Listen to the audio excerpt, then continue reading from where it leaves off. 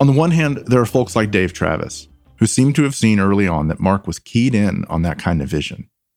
I spoke to another person who met Mark in the Young Leaders Network around the time of Mars Hill's launch. And his thought after first meeting him was, that guy's going to plant a big, big church.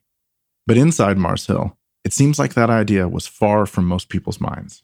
It was exciting and novel and rich, and by no means at that point in our minds were we signing on to become part of a megachurch. I mean, Mark had ideas about ministering to University of Washington kids, maybe starting a record label, doing a coffee house. Like, he had some ideas like that, but by no means at that time did it feel like we were on some sort of shooting star, riding the coattails of a rising star.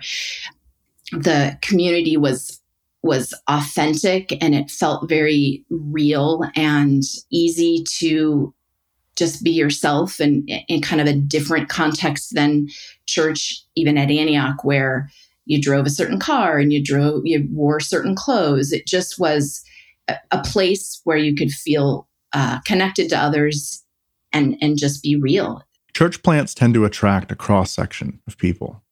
Jen and Phil Smith are examples of an essential constituency, committed Christians who are excited about starting something new. Another part of that cross-section we might call disaffected Christians, people who maybe had church backgrounds, but for one reason or another have drifted away. Joel Brown fits that description well. He'd grown up with parents in ministry, but as he set out on his own, a combination of apathy and depression led him away from the church. He had moved to Seattle to go to audio school when his parents emailed him about this new, edgy little church they'd heard about called Mars Hill. He ignored the idea of going until his stepbrother showed up on his doorstep one Sunday and basically dragged him there. He comes to my house unannounced one night, and he says, "Hey, come on, we're going to go to church together." And so he takes me to Mars Hill Church. And I remember up in the front, they had all of these candles and candelabras and things up in the front lit. They were trying to pull off this somehow of a resurgence of the sacred, you know? There was some sort of connection to something bigger, something more historical, something more transcendent. They used a lot of like Celtic crosses and, you know, I don't think we ever used papyrus, but any typeface that sort of looked old was probably welcomed. In context, that desire for connection to the past was one of the church's innovations. Many church planners have been avoiding religious symbols and architecture for decades. So you have this bold set of contradictions inside Mars Hill. The church setting, the decor, the crowd of indie rockers dressed in black and covered in tattoos. And then Mark preaching loud, brash sermons for an hour or more. I remember immediately being pretty captivated. Maybe that's not the right word. Maybe that sounds too lovey-dovey, but I was immediately engaged. Even in that one meeting, I was like, oh, this actually has relevance to my life. I've often said I heard the gospel my whole life. My parents are really faithful Christians, but I don't think I really heard it until I came to Mars Hill, if you know what I mean.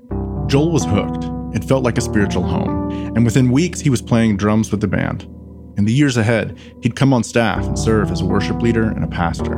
And then there's the kind of person that every church planter hopes and prays shows up at their church. People who come in who aren't believers at all, like James Harleman. We were coming up on the year 2000, Y2K there was a lot of heightened things going on at the time, so my conversion dovetailed with a lot of sort of cultural fear and kind of that whole zeitgeist.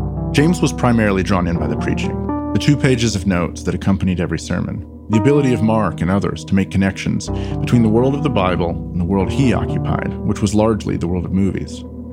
And after attending a few weeks, he had a life-changing moment. It really hit me at one moment after, I don't remember, I was coming home, and I just started crying because it was the first time I'd really encountered someone teaching a God that was overwhelming, a God that was irresistible. I think I'd predominantly heard more of